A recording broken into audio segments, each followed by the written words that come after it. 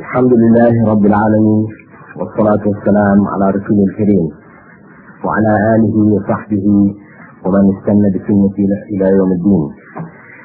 All praise be to Allah, and Allah's peace and blessings be on His last Prophet Muhammad sallallahu alayhi wa sallam, and on all those who follow the path of righteousness until the last day. The topic, principles of tafsir, is actually a very vast topic which I couldn't hope to cover in a half an hour session, to be quite frank. So what I would be talking about is only an aspect of these principles. Giving you some food for thought that would encourage you to do some further research and study to improve your understanding of what is necessary, what is the methodology, how should we go about interpreting or reading the interpretations of the Quran. Ibn Kathir, one of the major scholars of tafsir, had outlined a set of steps or levels through which a person should pass when they attempt to develop a commentary on the Quran. And when I say tafsir, that's what we're referring to. Tafsir coming from the Arabic verb fassara, yufassiru tafsiran, which means really to make clear or to make understandable. In the Islamic context, it relates specifically to the Quran, how we make clear or make understandable the text of the Quran.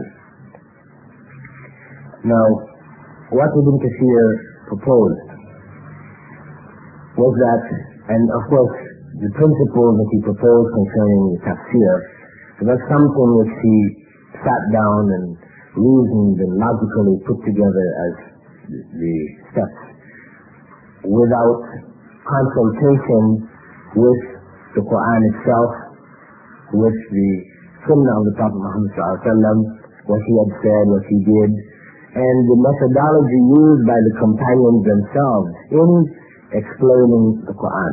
He as a scholar, what he did is he looked at the information that was available to him, and then from that he extracted principles. These, as I said, these steps are not specifically outlined. You're not finding the Quran where Allah says step 1 in understanding the Quran is this, step 2 is this. No. Nor will you find from Prophet Muhammad ﷺ if he said step 1 is this, step 2 is this. No. But what scholars, Ibn Kathir and others, have done is they've looked at that methodology used by Prophet Muhammad ﷺ. They've looked at what the companions did, how they approached the teaching of the Quran, and from their practice they extracted these principles. Now, the first principle which Ibn Kathir proposed should be followed in the interpretation of the Quran. And actually I should say, before we go on to look at this first principle, we should also understand why it was even necessary to interpret the Quran. Allah has said, that He has revealed a book in clear Arabic. He has revealed it for mankind, for their guidance. So one may ask, why then do we need to have a tafsir, an explanation? Why can't we just pick up the Quran and deal with it ourselves?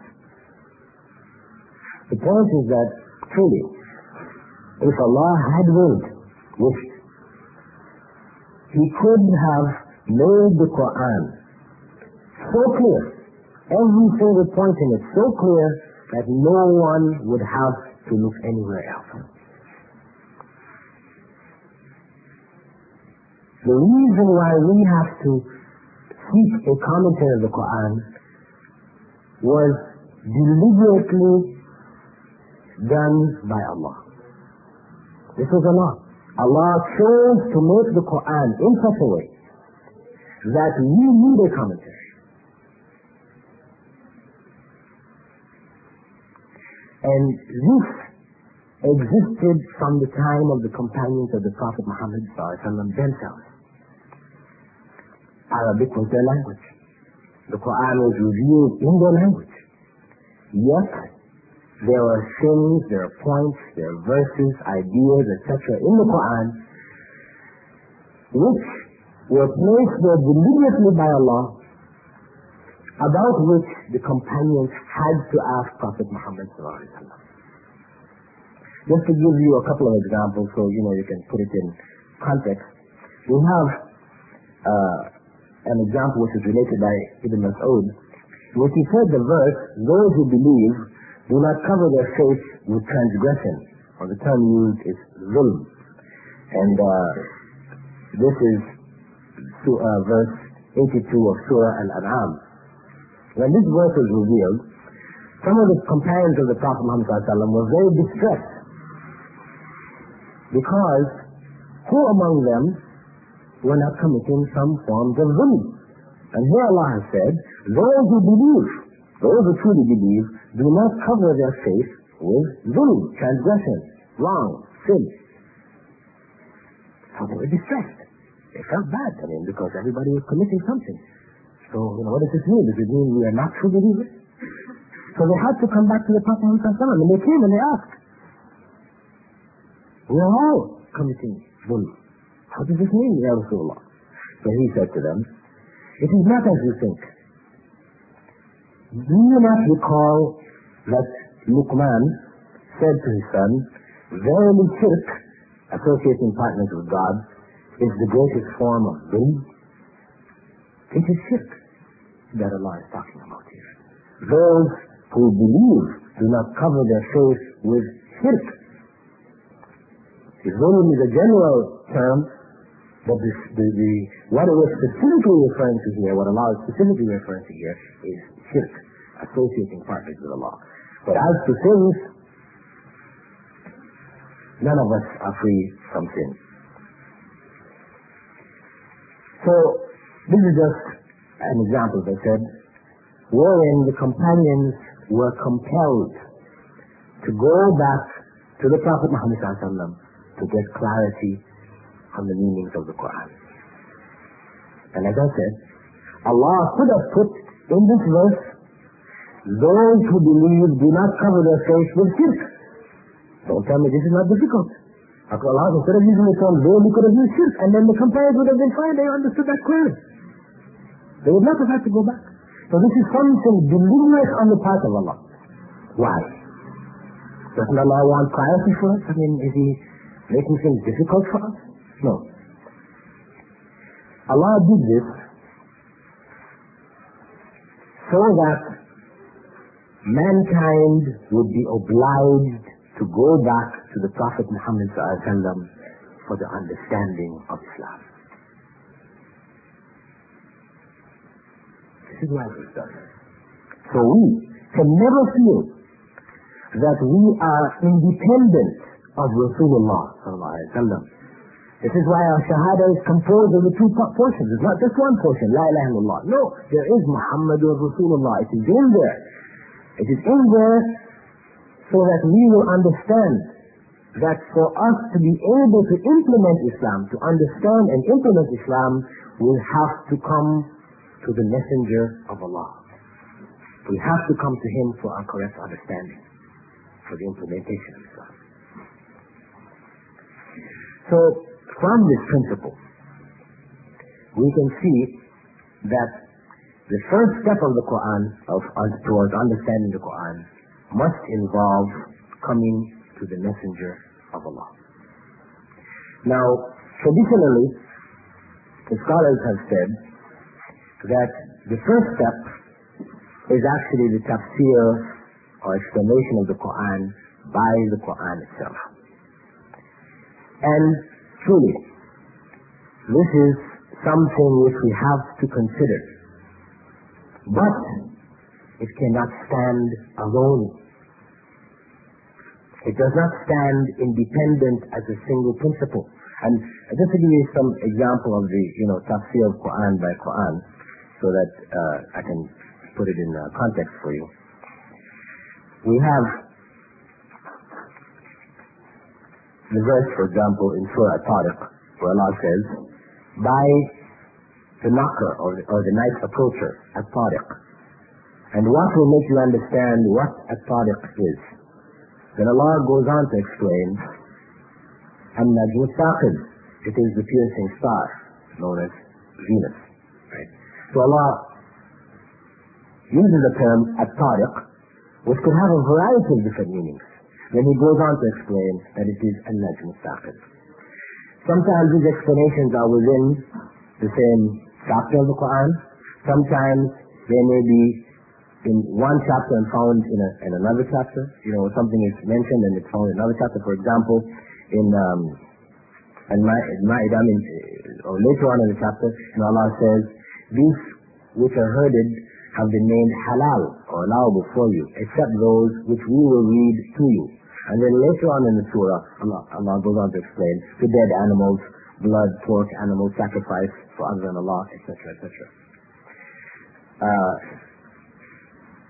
We have, for example, another verse where Allah says, sight cannot catch him.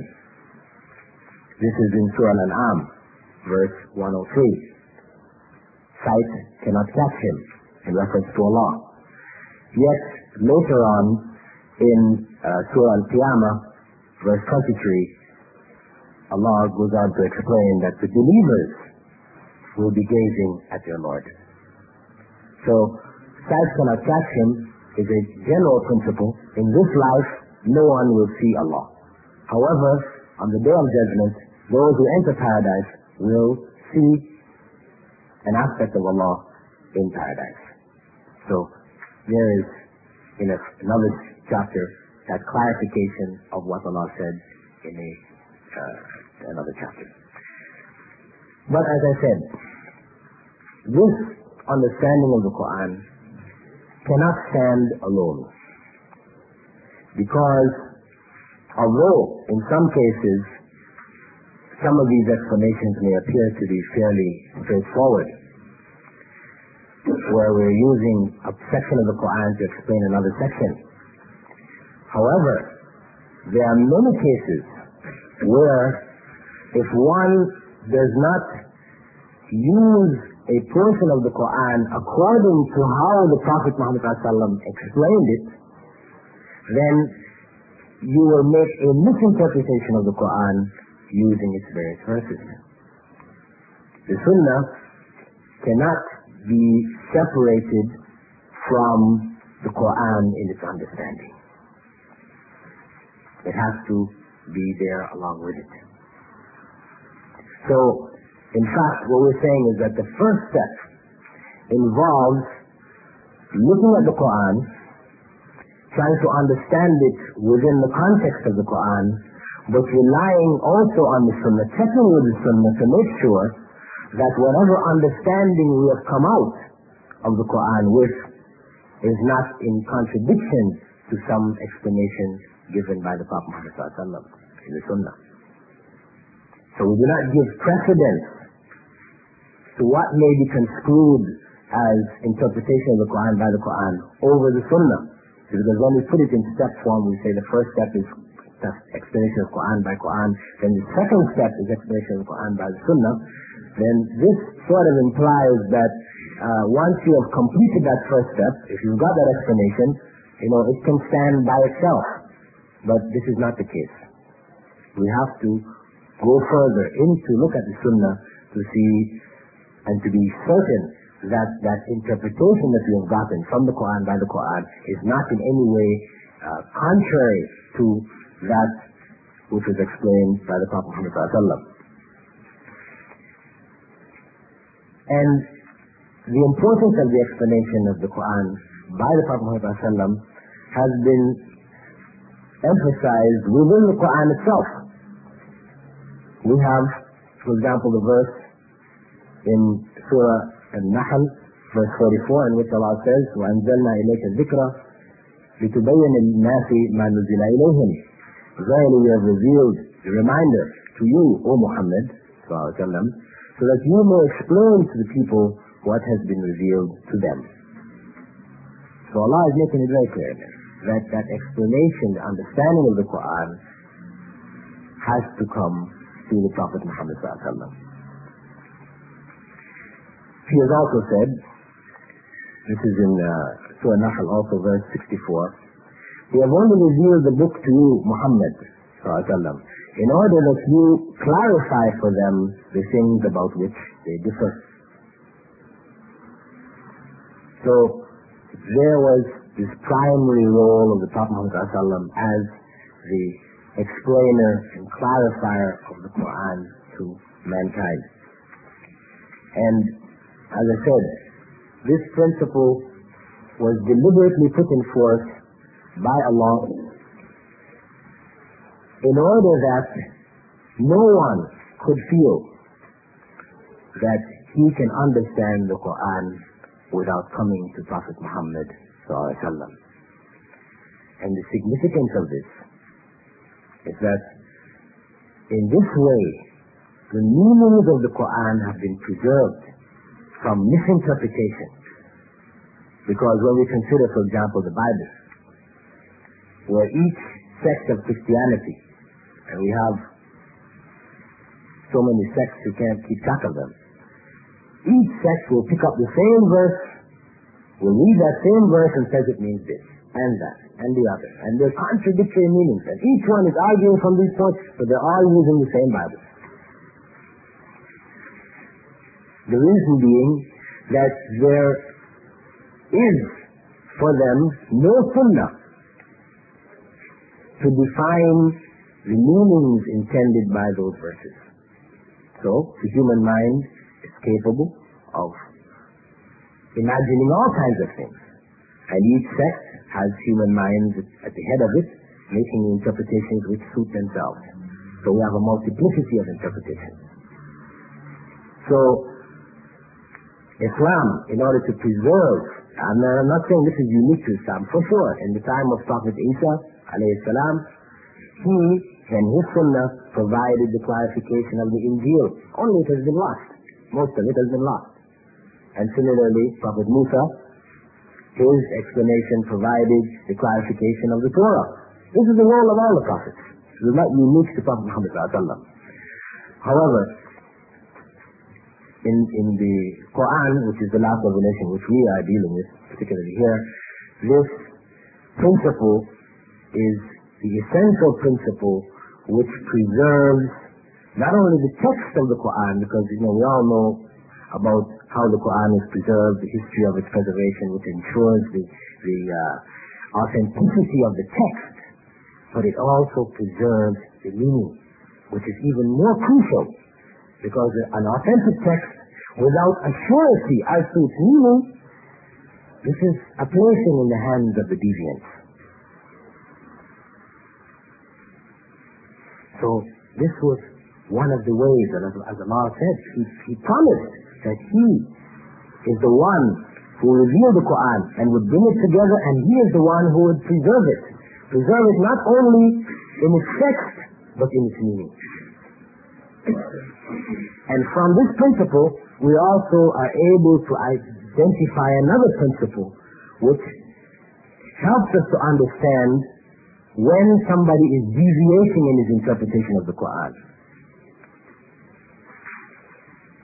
When we see a person who explains the Quran without referring back to the verses of the Quran and to the Sunnah of the Prophet Muhammad ﷺ, then we are certain that this person is deviating, because he is not following the methodology which has been set by Allah and put into practice by the Messenger of Allah ﷺ and his companions.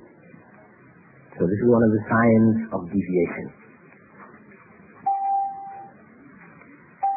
The next principle, we could call it the second principle, although some scholars put it as the third, as I mentioned. The first two I prefer to look at together. The second principle is that of understanding the Quran and its revelation in the context in which it was revealed. That is, a verse was revealed in a certain circumstance. And we know from the history of the revelation of the Quran that the Quran was not revealed all at one time. It was not revealed all at one time. Though we do have a verse in the Quran where Allah said that He has revealed the Quran on Laylatul Qadr. You all know this in Surah Al-Qadr. Truly. But there are other verses in the Quran where Allah said that He has revealed the Quran in stages. And the Prophet Muhammad clarified that the Quran on Laylatul Qadr was taken from the Lawh al-Mahfuz, the protected tablet in which all things are written in the heavens, and taken down to Baytul Izzah in the first heaven. This is what took place on Laylatul Qadr. And from there, Angel Gabriel then took portions of the Quran to the Prophet Muhammad according to the circumstances which arose. So much of the Quran was revealed to answer and to deal with certain circumstances which would take place in the life of the Prophet Muhammad. Allah, knowing the destiny of man, knowing what the Prophet Muhammad would face throughout his life, prepared a book of revelation whose verses would deal with the various circumstances to come in the life of the Prophet Muhammad. And Jibreel was then instructed to take verses from this chapter, that chapter, from all over, bringing it down at a particular point when the Prophet Muhammad needed it, when issues arose. Now, as I said, the context in which the revelation came gives us further understanding as to how to apply the verse. We have instructions from the Prophet Muhammad, but then the context gives us, a deeper understanding. And that context now comes from the statements of the companions of the Prophet Muhammad. Their clarification of the circumstances is the second level for the tafsir or commentary on the Quran. We look to see what did the companions of the Prophet Muhammad say and do at the time when a particular verse was revealed. This is called the tafsir of the Quran by Athar, or sayings and actions of the companions of the Prophet Muhammad. An example of that is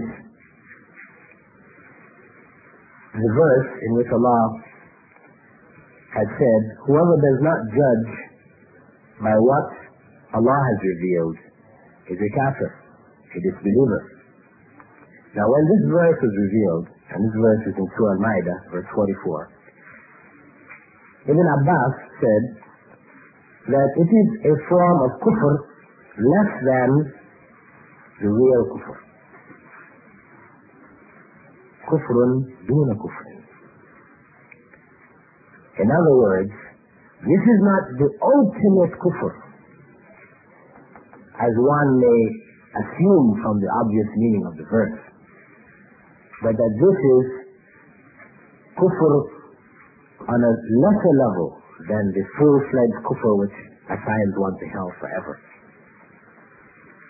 And this was further explained to be the distinction between what is known as kufr qalbi and kufr amali. That is kufr in actions and kufr in the heart. You see, we also have, classical example of this distinction being made by the Prophet ﷺ in the case of Ammar ibn Yasir. We know Ammar ibn Yasir, whose mother, Ammar, his mother, Sumayya, she was the first person to have died for the final message of Islam, died for the sake of the final message of Islam. Holding on to that final message, refusing to give it up, as a slave woman, she was murdered by her master, Sulayya. His father, Yasir, also was killed.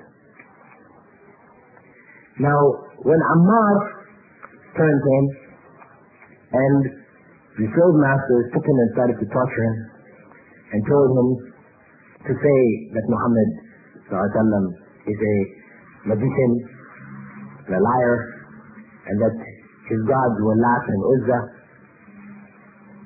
When they put the pressure on him, he saw that death was in front of him. He said, Muhammad is a magician and a liar, and my God is Lat and Uzza, the idols of Quraysh. Now Ammar used to attend the circle of the Prophet Muhammad that he used to teach in. And after he said that, he stopped attending. And the Prophet Muhammad noticed he was missing. So he asked, where's Ammar?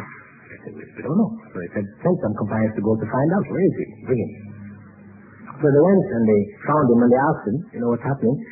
So he explained that what happened, and he didn't want to come because of what he had said.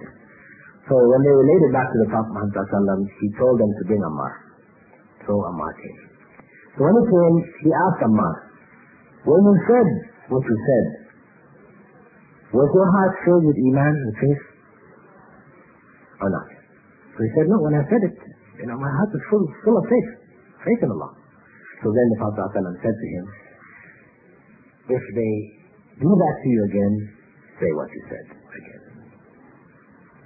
So, although in his actions, those statements that he made, these are statements and actions of kufr.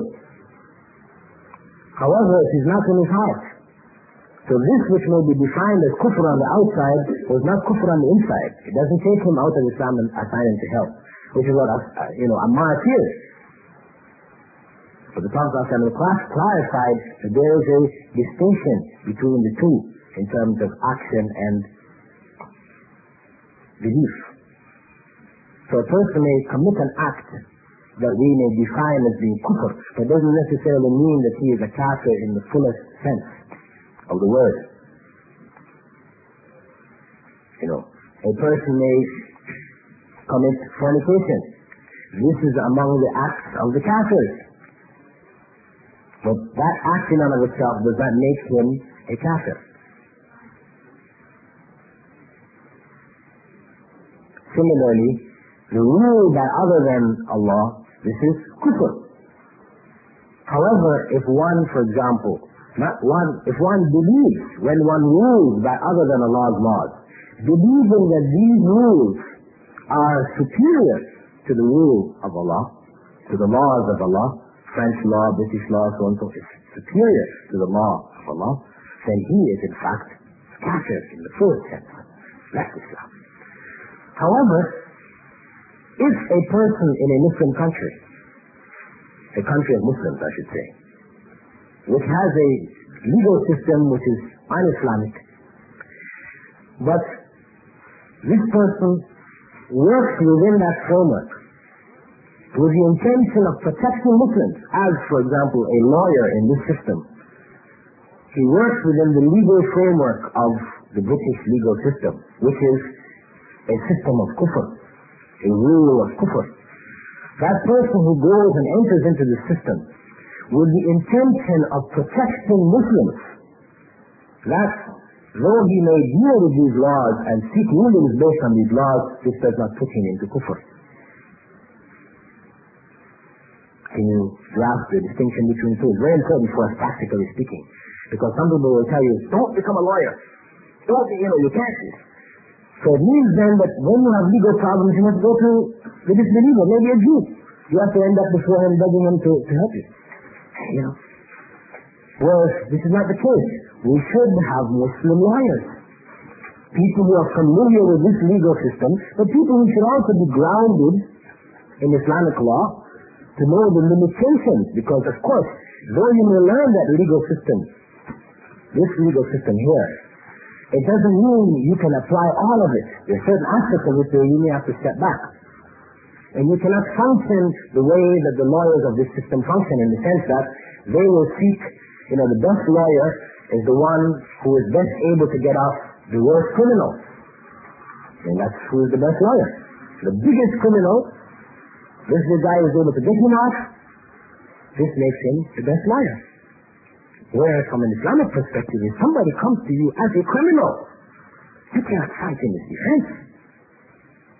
You cannot go and protect him from the legal system, no. The only way you function within a system is to ensure the rights of people. Justly. You function within that system justly. So you use the laws to help and to protect Muslims or other oppressed people in the society. When they come to you, this has happened to them, that has happened to them, they're being treated as, whatever. And you may use that legal system to help them get their rights. But now a criminal who comes to you, a murderer, a rapist, etc., who comes to you and you're talking to the man, this is the case. It's not a question of mistaken identity now. This is this is the way he started his person and he did it. Now for you to start to prepare a defense for him, no, it's haram. Haram now. So, this principle of utilizing, this is especially important in minority circumstances as well as in countries, which is the case in most countries of Muslims, where the rule is other than by the rule of Allah. But where sincere Muslims have to infiltrate the system in order to protect, to keep some of the harm that system will propagate or pour on the masses of the people, to help to protect the masses of the people from some of that harm, they have to infiltrate the system.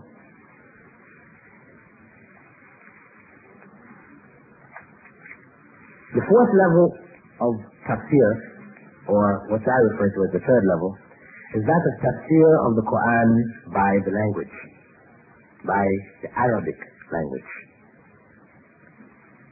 Now, one would ask, why do we need tafsir of the Quran by the Arabic language?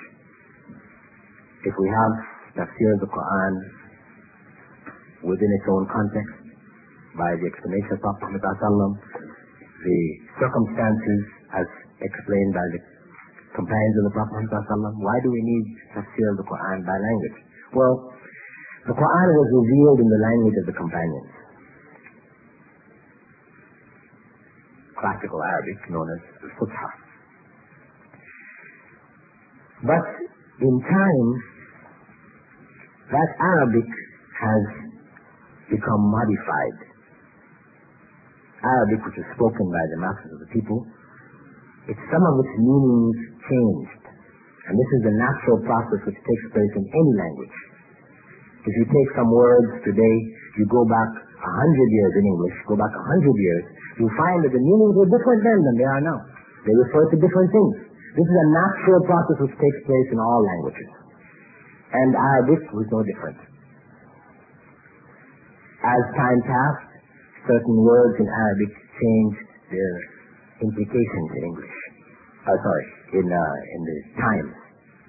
What they were used to apply to changed in time, in the meaning. So, if a person, a modern Arab, or a modern person who is Arabic speaking, if he reads the Quran and he does not utilize the classical Arabic as a means of understanding the Arabic, then he may come out of it with some distorted meanings. To give you an example, we have, and this is one I spoke about yesterday actually, concerning the term buruj. In Arabic, classical Arabic, buruj meant star constellations. But in modern Arabic, buruj means the zodiacal signs. So now, when Yusuf Ali translated Surah Al-Buruj as the zodiacal signs, that Allah is swearing by the zodiacal signs, by the horoscopes, astrology, then that just opened the door for those people who are involved in this form of shirk, astrology. See, this is a change which has taken place in the meaning of the Arabic. This is a very obvious, example.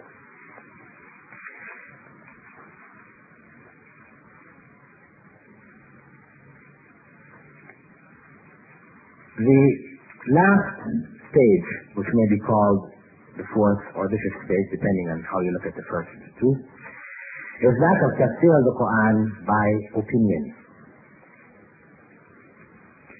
And what this means is that after a person has gone through the earlier steps of tafsir of the Quran in its context within the Quran as understood by Prophet Muhammad ﷺ, that is along with the Sunnah, then looking at the context in which the Quran is revealed as explained by the companions of the Prophet Muhammad ﷺ, and furthermore understanding the Arabic text according to the classical Arabic, and this is in cases where there still remains something unclear. At the end of all this, we have to apply these verses now to our circumstance, because we're not reading the Quran merely for barakah. This is a mistaken concept which developed amongst Muslims in a particular period of time. Reading the Quran for barakah. Barakah meaning blessing. So one sits down and he chants the Arabic text. He doesn't understand a word that it means, but he feels that he is worshipping Allah by parroting the Arabic text, believing that he will receive barakah for this. Now, this has a basis in some statements of the Prophet Muhammad ﷺ. I won't say that it's something which is totally, outside of Islam without any kind of reference. No, there is a reference. The Prophet Muhammad ﷺ had said that whoever recites one letter of the Quran will receive 10 blessings. Barakah. And he went on to say that I don't mean that Alif Lam Mim, these are the letters and found in the front of some of the chapters, is one letter, but Alif is a letter, Lam is a letter, and Mim is a letter. 10 blessings for each letter read.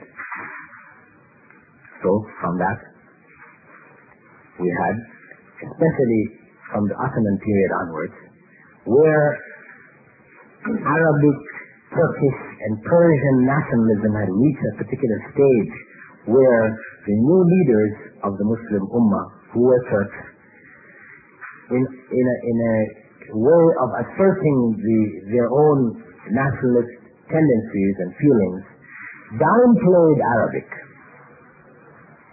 And I'm saying I'm not putting this out of context to say that because the Turks did it, but this is a reaction also to Arab nationalism which had become rife at that time. In that reaction, the result of that reaction is that the study of Arabic in the sense of spread of Arabic and the learning and the understanding of Arabic diminished from that period onward. It started to go down significantly after this. So what was happening is that in the various parts of the Muslim world, as Islam was taking root, and Arabic was the lingua franca of the world, we found that in the various countries where Islamic rule was, the people began to absorb words from the Arabic language into their languages. In some cases, and this is especially in the early spread of Islam, enough words were absorbed until the words in their language were more Arabic than the non-Arabic, and they changed over into Arabic. This is like Egypt, Tunisia, Libya. These countries that we talk about as being Arab countries, these people did not speak Arabic. It was it's Africa, it's a part of Africa. Arabic was not the language. The people of Egypt spoke, Coptic language. The people of North Africa, Berber, they had their language. Latin, because a portion of that was under control by Rome, Latin was the language. But with the coming of Islam and the rule of Islam, Arabic becoming the language of communication, the language of administration, etc., the people, in order to be able, who are being ruled, in order to be able to communicate with their rulers, would pick up, just as anybody who goes to Arabia now, he wants to be there for a while, work there, whatever, he has to pick up some little words here and there to be able to communicate. The longer he stays, the more words he picks up, he eventually reaches a point where he can actually communicate fully in Arabic. So this is what happened. The language of Egypt turned over and became Arabic language. Into areas of Palestine, into Lebanon, into Syria, these areas, their languages changed over and Arabic became the main language. Now, as Islam spread into other countries, and the Islamic impetus started to weaken somewhat, we find that that process did not complete itself as rapidly as it did in the case of the neighboring countries to Arabia. So we had places like in West Africa, where we had the language Hausa, where much Arabic was being absorbed. In East Africa, Swahili, or much, in India, Arabic was being absorbed. And we had these intermediary languages developing, which were written in Arabic script, which composed of large portions of Arabic. Arabic was being infused into the language. However, with the rise of Turkish nationalism and a reaction to Arab nationalism, what you found is that that process became further slowed. And with the coming of colonialism, that process was brought to a halt. Because as the colonial powers took over these areas, they now insisted and obliged the people to write their language in the Latin script, right? And the infusion of English now started into the language. The process stopped itself. So you found places, all the way to Philippines, where the language of the peoples of the Philippines was written originally in Arabic script. They switched over to Latin. The language in Malaysia and Indonesia, where they used to write their language, Malay, in the Arabic script, all now is written in Latin. Similarly, in Turkey, this has taken place. In India, Urdu continued to be written in the Arabic script. Persian continued to be written in the Arabic script. But in places like East Africa, where it's written, Swahili is written now in the Latin script. Similarly, Hausa written in the Latin script. So this process, as I was mentioning, where the languages were being turned over into Arabic, came to a halt. And Arabic became the language or the knowledge of a limited few. We had now the rise of what we could call a priest class, something almost like a priest class, where the scholars, the ulama, were the ones who knew Arabic and the masses of the people didn't, in many parts of the Muslim world. So they were the only ones who had the key to go to the Quran. So the people, and in those times too, they prohibited the translation of the Quran into any other language. So the people were forced now to come to these individuals and have to depend on them for whatever understanding. And the teaching of Arabic for the recitation of the Quran, the pure recitation, became popular. And this spread throughout the Muslim world to a point where you had thousands and thousands of young people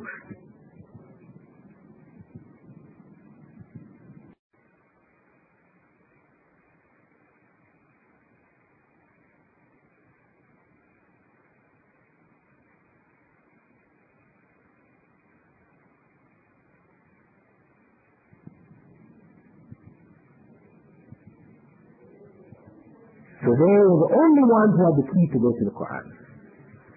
So the people, and in those times too, they prohibited the translation of the Quran into any other language. So the people were forced now to come to these individuals and have to depend on them for whatever understanding. And the teaching of Arabic for the recitation of the Quran, the pure recitation, became popular. And this spread throughout the Muslim world to a point where you had thousands and thousands of young people memorizing the whole Quran from Fatiha to Nas, being able to rattle it off completely and not understanding a word in it. The reading of the Quran for barakah, blessing, became an accepted practice in the Muslim world. However, when you go back and look at the statements of the Prophet Muhammad, which people will quote back as support for it, well, he said that. And we cannot argue that he did say. But we have to look back and see who was he saying it to. Was he saying this to a group of Persians, to a group of Ethiopians, who didn't speak Arabic? No, he was saying this to Arabs who understood the Quran. This is who he was saying it to. So when he was telling them that every lesson that you recite of the Quran, you get 10 lessons for it, this was encouragement to them to read more and more of the Quran with understanding, because that's how they read the Quran. Good understanding to increase their contact with the revelation, in the sense that the meanings, as more and more Quran is put into the individual with the meanings, this will change that individual. This is why in the early battles, after the time of Prophet Muhammad in the time of Abu Bakr, when the Muslims were fighting the wars of apostasy which took place, the false prophets, etc., those who were being killed most were those who had memorized the messages of the Quran. This is why Umar had come to Abu Bakr and said, "Listen, it's because you choose that write the Quran down in one book to preserve it." Because those who had read the Quran, memorized the Quran, it had changed them to such a degree that they were in the front lines of the battle. It motivated them. It had changed their character, made them into, dynamic individuals. And they were on the front lines dying, giving up their lives for Allah. So, this is what Prophet ﷺ was addressing. He was addressing them and encouraging them to recite, to understand more and more of the Quran. He was just giving them to parrot the Arabic letters. We don't have any record of, a person reciting Surah Al-Fatiha, because if you take the literal meaning of what the Prophet ﷺ said, then you could be justified in reciting Surah Al-Fatiha as Alif Lam, Ha Mim Dal, Lam Lam Ha, that is Alhamdulillah. I can recite to break it right down to the letters, and just go over the letters. That's all. This is not the intent. The intent of the recitation of the Quran is not for barakah in the ritual of its recitation, but for barakah in exposure to the word of Allah, meaning that it would change the character, the person of that individual who is reciting the Quran. This was the goal of the recitation of the Quran. Now, when we recite the Quran, after we have taken the various steps which have been outlined previously concerning how we go to understand the Quran, when we recite the Quran now, we will get an understanding from that Quran, which we now have to apply in our lives, because the recitation, the reading of the Quran is for its application ultimately. As the companion said, we used to learn the Quran 5 verses at a time. And we didn't go on to another set of verses until we had learned all that Allah had to say, all the words, etc. And we attempted to apply it, then we went on to the next set of verses. This was their approach. Reading for understanding and application.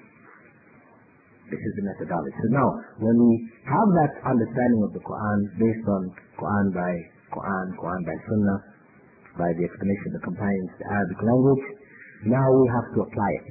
Now when we apply it, this is when we're using our own reasoning.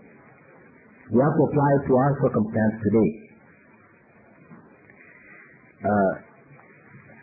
To apply it to our circumstance today, we have to apply our reasoning, our opinion.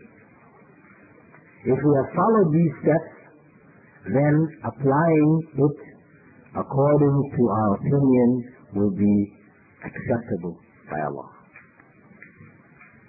because we have done it according to the proper methodology. But now, if we apply the Quran according to our opinion without going through these steps, then we will be on a path other than that intended by the Quran.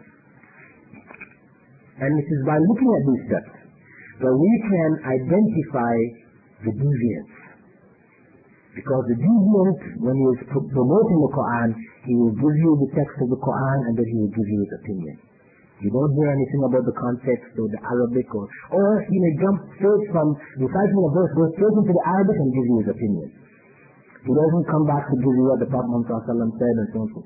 So once you see any book, and you pick up, you have many books which have tafsirs of, Quran, etc. If you pick up a book and you see that the man is, he brings a verse and he's just talking. It means this and that, and we do this and that, and you should do this and that. You don't see where he is explaining according to what the Prophet ﷺ said, what the companions did, and including the Arabic meanings and so on. So if you don't see that, then beware of that tafsir, because likely it will be a deviant tafsir. the person who's just giving you his personal opinion. Very dangerous. Or if you see a person, for example, he's bringing the verses, he's just bringing it, the Arabic means this, the Arabic means that, and so on and so forth. As I told you, the danger of that is that Arabic has changed its meanings in time. What is in modern Arabic now is not, some of it is not what was understood in classical Arabic.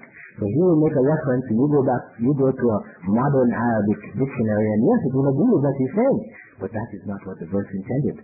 And he will use it as a means of deviation. So the understanding of the methodology of tafsir is for us to be able to identify the steps that we should take. One, if we are going to attempt commentary on the Quran, explaining it to others. Two, if we are reading texts which attempt to explain the meaning of the Quran, we should understand the correct steps to be able to distinguish between those who are promoting a deviant interpretation of the Quran and those who are promoting an Islamic, correct, orthodox interpretation of the Quran. At this point, inshallah, because we have a limited amount of time, and as I said, I wasn't going to attempt to cover everything of the principles of tafsir because it's too vast a topic. I will now give you all an opportunity to ask any questions you'd like to ask, pertaining to this material. Those who have written questions from the sisters who would like to send them up, they may do so now. And any brothers who would like to either write, we have some paper here, or if you'd like to just raise your hand, you may do so. And I just add to that if there are questions directly from the floor, then please use the mic. I repeat that. If there are direct questions from the floor, please use the mic.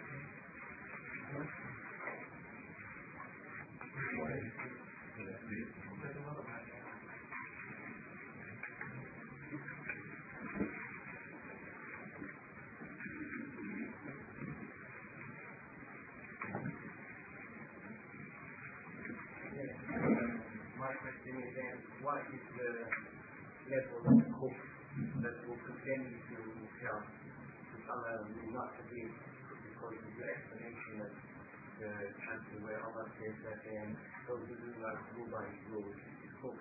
So you explain to say that the level of hope that individual might be practicing will not be the hope that will condemn him to hell eternally. And my question is, which level of hope is the one which will condemn an individual to hell eternally? Our question of the brother, just to make it clear to those people who didn't hear him, is what is the level of kufr which is sufficient to condemn a person to hell eternally? Since I explained that there is different levels of kufr, and I actually gave the principle when I made the explanation. It was the kufr which is from the heart. A person who does a forbidden act, believing that this act is halal, believing that this act is allowable to him, he doesn't believe that it is prohibited, it has no meaning to him, then that puts him in the full state of kufr. And that will condemn him to hell unless he repents before he dies. Because of course, no matter what sin you may commit, whether it's sins of kufr or sins in shirk, which is a form of kufr, if one repents before one dies, that is before one realizes that death is upon him. I don't mean when the angel of death comes, death is your soul is in your throat, then you repent. No. But you repent prior to that, then that can cancel the acts or the statements that you did in terms of it being a cause for you to be in hell eternally. So it is when it is in the heart, as I explained. The individual who enters into the legal system here, a Muslim, he becomes a lawyer, believing that British law is superior to Islamic law, or in the Muslim countries or countries of Muslims, wherein a judge or an administrator is applying the law of the land, which is not Islamic law, it's from French law, from British law, believing that this law is superior, it is better than Islamic law, then he has entered kufr in the complete sense.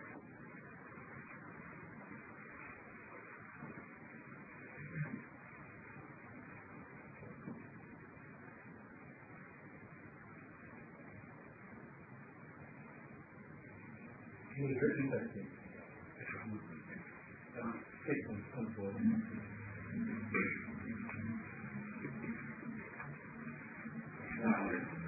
Alaykum salam.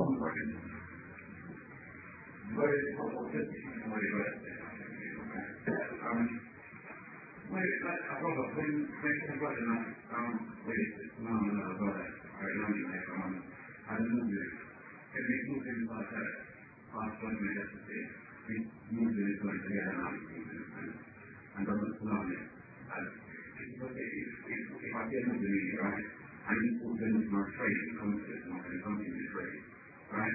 No, I want to say I don't know what's next with that, right?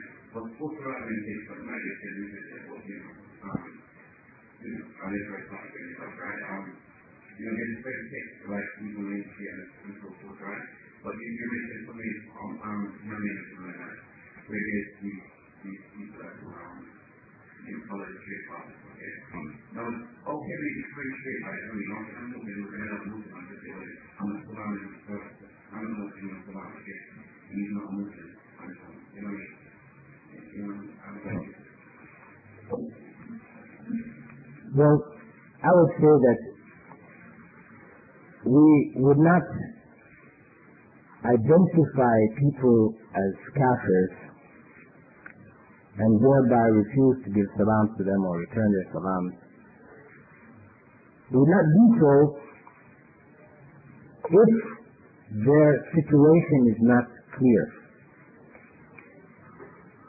If a person espouses a particular belief which is clearly against the fundamental teachings of Islam, then that person, at least externally, that person is in a state of kufr and we deal with him as a kafir. If a person holds up a principle which says that God is a man, for example, Farrakhan and his followers. Farrakhan says that God is a man. Clearly. Point number 12 on the back of the newspaper, it says, we believe that Allah, God, came in the person of Master Farad Muhammad in 1930 to America.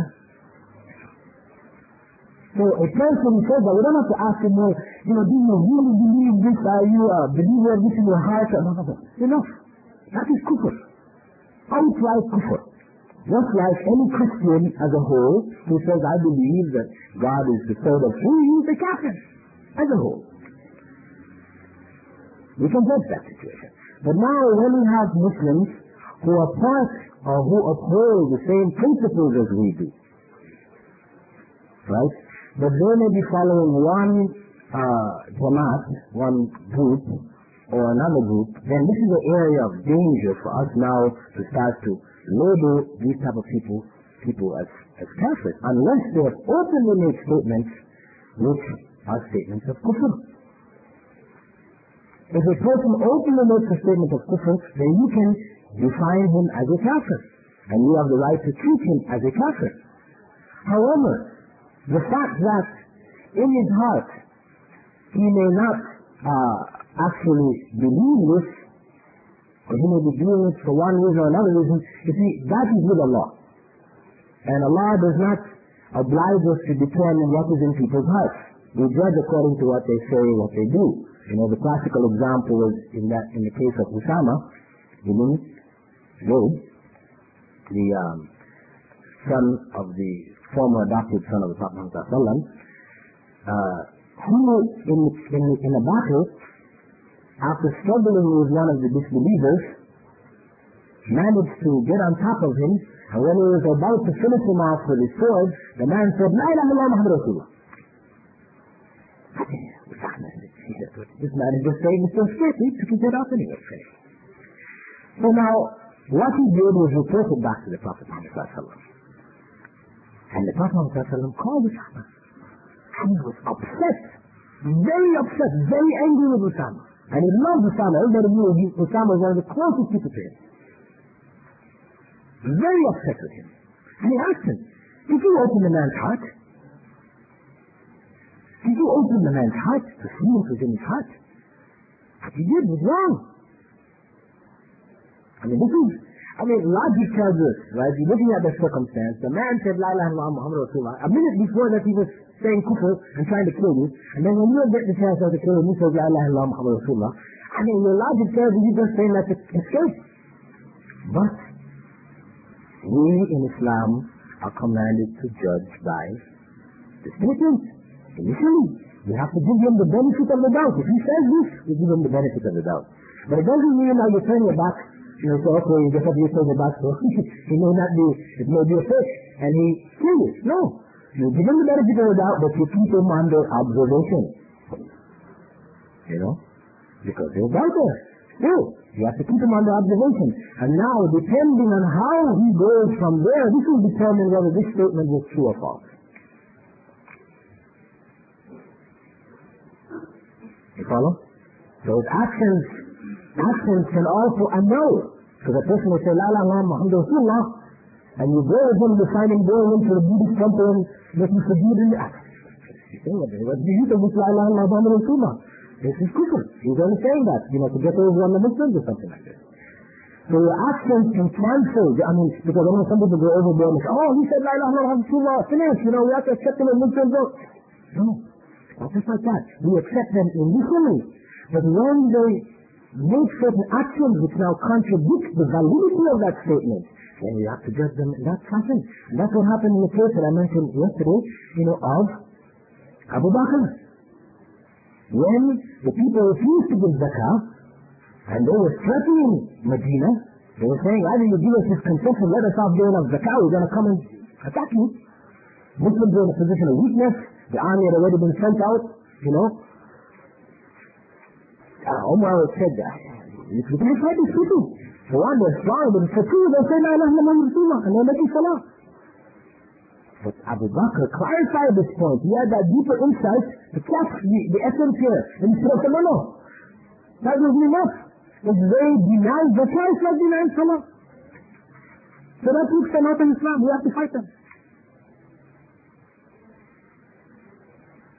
So, this is the point we have to keep in mind that, though a person, we have to judge from the outside, ultimately. We cannot judge what is in the heart. If a person says, La ilaha illallah Muhammad Rasulullah, we take them initially on the basis of that.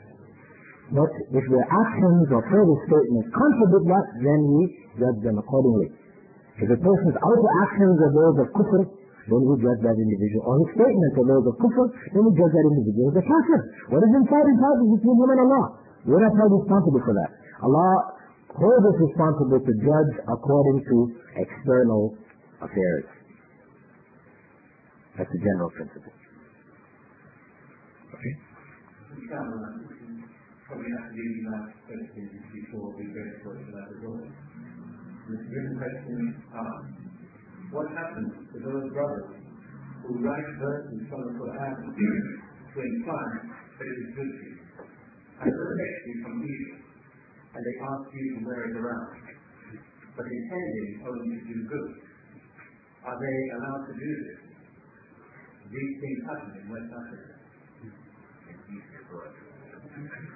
Yeah, West Africa, East Africa, India, Pakistan, all over the Muslim world, this is not limited to any particular location.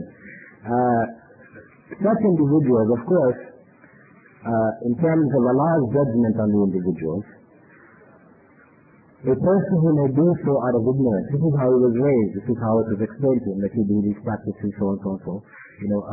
Allah may forgive that person that action based on the overall sincerity of his faith. Though we may identify that particular action, the belief that in using the Quran as an amulet, for example, to ward off evil, as a talisman, although this kind of leakage, smacks of shirk, still, if a person is doing that out of ignorance, and it is an action, and the overall faith from the individual is a good faith, then Allah can absolve that individual. Why I'm saying this is, as I thought, maybe a sensitive point, because when you start to draw the lines, it may become a bit difficult. But I'll give you an example to show you how this may take place. We have in Sahih Bukhari and Sahih Muslim the story the Prophet ﷺ related of a man, a righteous man of the past, who, when the time came for him to die, he told his children to burn his body into ashes and to throw some of the ashes on the sea and scatter the rest of the ashes on the land, so that Allah would not be able to hold him to account. Okay? Of course, when they did this, Allah caused the seas to bring his ashes together and the land to bring it together, and they brought him back. And he asked, he asked, why did you do this? And the man said, out of fear of you, Allah. And Allah forgave him. Now the idea that he did, the idea that Allah cannot bring you back if you burn yourself into ashes and scatter your body, this is kufr. This is wrong. This is believing that Allah is not capable of bringing you back. This is saying Allah is not all-powerful. This is wrong. This is a mistake. This is incorrect. However, it was done out of ignorance. And the man faithful, he said it was out of fear of Allah. He was a good man. And he feared he had done wrong. And his fear was so great, he said, I don't want to stand before Allah and have to stand up for what I did. This is a very high level of faith. So, on the basis of that, Allah forgave him for the error of his act. And that is with Allah, to do as he chooses. We cannot go through and make these kind of judgments of course for people now. We are not in a position. This is with Allah, because Allah knows what is in the heart. You cannot go and say, Fulan, or this Sheikh, Imam so-and-so, or that Sheikh, or whatever, he has sincere intention and such great fear of Allah, even though he's doing this shirk, it's alright, Allah's going to forgive him. No. We do not have that authority to do so. I'm just telling you that it is with Allah, but it is possible that He may forgive that individual who is doing this out of ignorance. Because Allah knows ultimately what is in his heart. But without a doubt, which is obvious from the question itself, that act, the act of using the Quran as a talisman, or as an amulet to ward off evil, this is incorrect. It is not acceptable Islamically. The Quran is not to be used in this fashion. The Quran is recited, Ayatul Kursi. I know people, it's very common, they will make Ayatul Kursi, hang it on the wall, or they will write Ayatul Kursi so small on a piece of gold, you can't read it. You have to use a microscope to read it, and they will hang it, as jewelry for women. Or you see people competing with the sizes of the Quran. You say, we found this Quran in Kuwait, we found a Quran. They bought a Quran which is 1 inch by 1 inch. They say, no, in India we made one which is 3/4 of an inch by 3/4 of an inch. These Quran, which you need a microscope now, almost an extra microscope to be able to read this Quran. They say, what is the purpose of this Quran? They're putting it inside of rockets and they work around the neck and, It is not acceptable. It is not the Quran. It is not the use of the Quran. That also applies to the writing and washing and drinking. No. I'll make this thing. That was about Okay, brothers, سبحانك اللهم وبحمدك نشهد أن لا إله إلا أنت نستغفرك ونتوب إليك. We ask Allah to help us to understand the Quran as it was meant to be understood, and to apply it in our lives, and to call others to that correct understanding and application.